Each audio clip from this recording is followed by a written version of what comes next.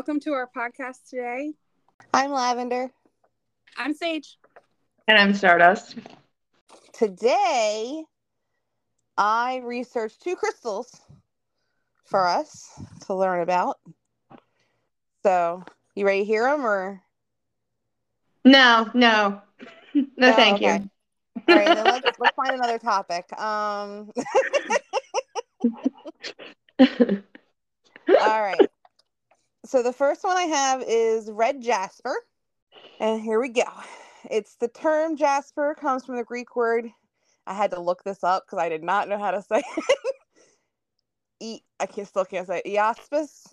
Ispis. I don't know how to say it, guys. It means spotted stone, though. Just so everybody knows. All right. Jasper stones are opaque chalcedony stone that comes in a variety of colors. It's part of the quartz family.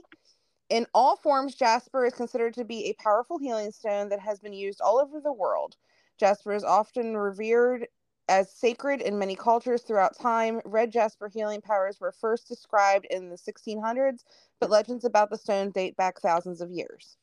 So I got curious and I started looking up some of the different things about it. So I'm going to go into that now. Red jasper is a stone known for strength and courage and is often associated with the warrior spirit. In Norse legend, the magic sword of Siegfried, the dragon slayer, was inlaid with a red jasper stone that gave him strength to slay the dragon. Red jasper is also a powerful protection stone. Egyptians associated the stone with the goddess Isis, who had powers of magic, healing, and protection. They often would carve red jasper into amulets for their dead to protect them on their journey through the afterlife. They also use the stone to help boost fertility. Red jasper helps pregnant women and their families to brave and do everything possible to keep the mother and babies safe. I did not know that. I thought that was very interesting. Yeah, I find that interesting too. I actually picked up one of my red jasper and you said fertility and I just dropped it. So you'll probably hear a little click click. Like, no, I don't want that. Fuck that no, shit. We don't need that one. What? Hold on. I don't want to touch this anymore. I heard what was going on in the background before we started this with Sage, and fuck that. I'm already knee deep and in the home stretch. Like, no, thank you. So, red jasper can be used to help you with dream recall and analysis. It'll help you to put your dreams into a practical light and help give you a better understanding on how to use the meaning of the dream to improve your waking life. Red jasper is associated with the sacral and root chakra and is said to activate the kundalini energy. Yeah, kundalini. I thought I said it right. Okay, cool. Yeah, inside I think of us, so. Which can in turn raise our vibration and help us to ascend to our higher selves. I have got to get a red jasper next to my bed because I have dreamt about Johnny Depp on multiple occasions lately. And I just need to know, like, what's that mean? We can make that practical, right? And that's not a lie. Like, I woke up today and I'm like having dreams about him, and I don't know what's going on. Never know. I've never dreamt of a celebrity in my life. That's funny. Not quite like that. That is funny. It's also a wonderful grounding stone. Due to its connection with those chakras and the earth element. Red jasper is great for discipline and focus. It's great for anyone who has a hard time completing tasks or getting distracted easily. This stone encourages us to stay inspired and excited about what we're doing, as well as help us get the task done. This makes the stone great for long-term tasks and things that bore us. I feel like it's a great stone for people with ADHD. I feel like it's a great stone for every wife to give their husband. Maybe I need one. Yes. Keep them on track and on task. Red jasper is also a great stone to help give you the warrior spirit, which will help you stay committed to exercising and nurturing your physical body, as well as giving you the courage to face obstacles. This makes it a great stone to wear when recovering from injury or illness, or if you're trying to aid in weight loss. So you're trying to get into like some sort of routine. It's good to wear red jasper and use red jasper. Huh. So just a few more things about red jasper that I'm going to go into. Like I said before, it's related to the sacral and root chakra and the element earth. In numerology, it's a 6, and it is associated with the zodiac signs Taurus and Leo and the planet Mars. Which I thought was interesting.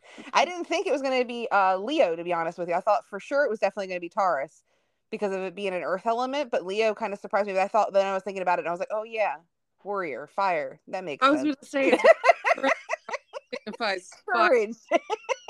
The thing that got me was that they associated it with numerology. I didn't know that there were correlations in that aspect. Yes, so that's news to me.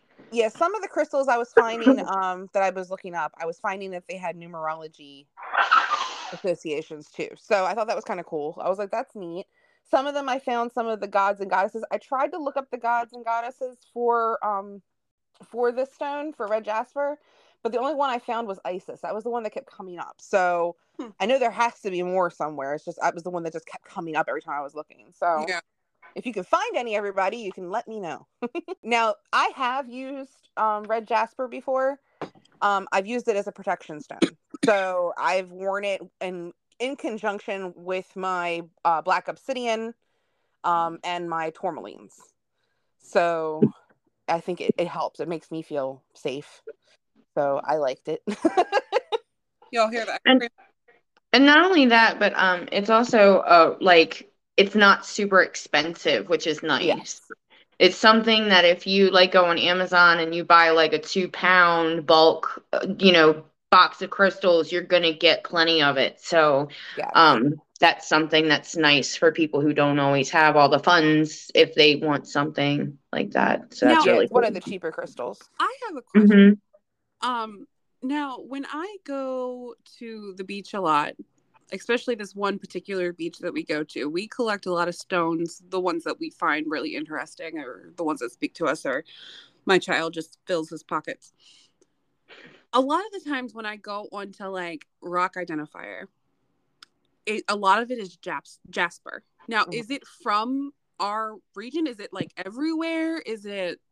I was finding that it was pretty much everywhere. It's very common, and it's common in a lot of different colors. So it's not just red. Like you'll have brown, you'll have some other like leopard skin jasper, and you'll have some that are like the bursiated jaspers, and you'll have different ones, striped ones, and all these different kinds. But they're all still jasper. Now, the one I was focusing on was red jasper itself. There are like different uses for the other jaspers also. Okay, but that is found almost everywhere around the world, though. Yes, you'll find jasper a lot of places. It's one of the quartz family crystals. So, but yeah, it's opaque. Usually, you don't have like any you can't see through it. So like it's solid. Yeah. And then on top of that, like real red jasper will have like banding in it that looks like white or gray. Okay. Because I was going to ask you, how do you identify between that and, say, I don't know, carnelian or whatever it is? Or so if you find a red jasper that's solid, it's opaque, you can't see through it like that. Yes. Okay. So like the solid red jaspers that don't have any type of line or any type of other color in it, but like a white or a gray, they're going to be more of your I can never say this word. Chaldency. I can never say that word right. It's jasper, but not jasper. Like it's not the red jasper. I got you. It's a different type of crystal. You know what I mean? So like mimics. It all goes down to like their compounds and like what they're made of. That's the problem too, is that you have to look into that also. Okay. But usually carnelian, it's you can kind of see through a little bit of carnelian. Like it's not as opaque as jasper is. I got you. Okay. And it's got more of like a orangey fluorescent-y type. Yeah, carnelian's more like a little brighter. Yeah. Okay. Well, thank you. No problem. I do have one more crystal, and I like this one. This one was really cool. This one I looked up and I was like, I did not know this.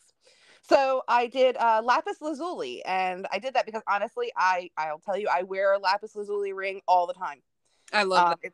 It's always on my left hand. I actually wear it in place of my engagement ring and my wedding band now. So it's always on my left hand. So lapis lazuli is a metamorphic rock prized since antiquity for its vibrant blue color. Lapis is vibrant blue lazurite mineral that may also contain white calcite, sodalite, and pyrite. So it's not going to be a solid blue, like I said before.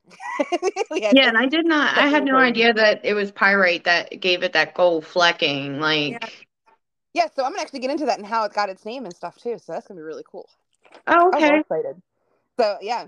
So throughout history, lapis has been used as a semi-precious gemstone in jewelry, carvings, sculptures, pigments, and ornamental decor. This was a favorite stone of ancient Egyptians. They used it for amulets and ornaments, such as for the scarabs. So when they would carve their scarabs, they were usually carved in lapis lazuli because of their vibrant blue color. Lapis was also, I know, right? That's what I said. I was like, oh, that makes sense. Lapis was also used in ancient Mesopotamia for seals and in jewelry. So they would use it to seal, like, things. I don't know how to kind of to describe it. Oh. Like seals, like your seals. So they would melt it? Yes, they would use it for pigment. Interesting. I'm going to get into that because we're going to hear about that now. In Europe, at the end of the Middle Ages, lapis was ground into a fine powder and made into ultramarine, which was the finest and most expensive of the blue pigments. Yeah, that's really interesting. Yep. And this pigment was used for central figures in paintings, especially for the Virgin Mary. Lapis is the Latin word for stone. And lazuli comes from the medieval Latin word lazulum that has roots to the Persian word. I had to look this up because I didn't know how to say it. Lajavard, meaning sky or heaven. That's a beautiful word. Yeah, right. It means sky or heaven. Now, this is where I wanted to get into where the gold flecks are. So that when I was looking it up, and they were talking about how it got its name stone from the sky or stone from heaven. And that was due to its looks like the sky, like the dark blue with the gold flecks. It looks like it had sun's golden rays in this stone. So they would call it the stone of the sky or stone of heaven. In old Jewish tradition, the stone was a symbol of success due to its resemblance of the heavens sprinkled with gold from the glittering sun. In early Christian tradition, lapis was regarded as the stone for the Virgin Mary. Lapis lazuli is known as the stone of wisdom and is connected to our third eye.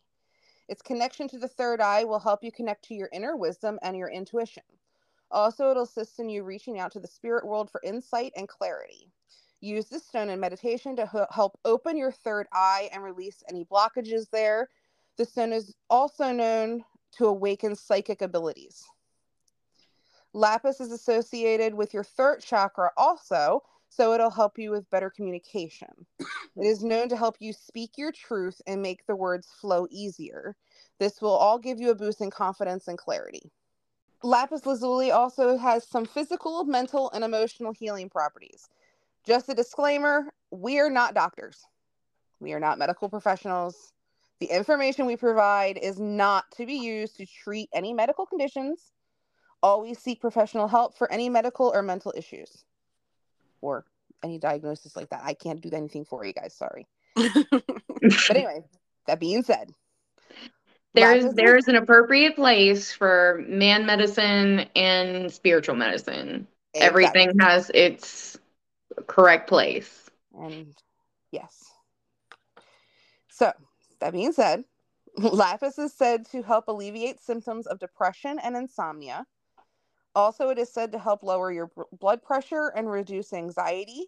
It'll also help boost your immune system, soothe inflammation, fight respiratory and nervous system issues, and help you with their thyroid. So balancing your thyroid. Some ways you can use lapis in your practice is wearing it as an amulet, placing it on an Egyptian altar. Use it during meditation, obviously, like I said before. And you can also use it on spell bags or spell jars for sleep. Like I said, personally, I wear a ring regularly with the lapis lazuli in it. The zodiac sign association for lapis lazuli is a Sagittarius. But it's also good for Taurus, Libra, and Capricorn. The planet association is Saturn, and represents the element water. I did find the god and goddess associations for this one. It is associated with the Egyptian goddess Ma'at, and Nuit, or Newt. I think that's how you say it, Newt. Roman goddess Venus, and Greek goddesses Athena and Hera.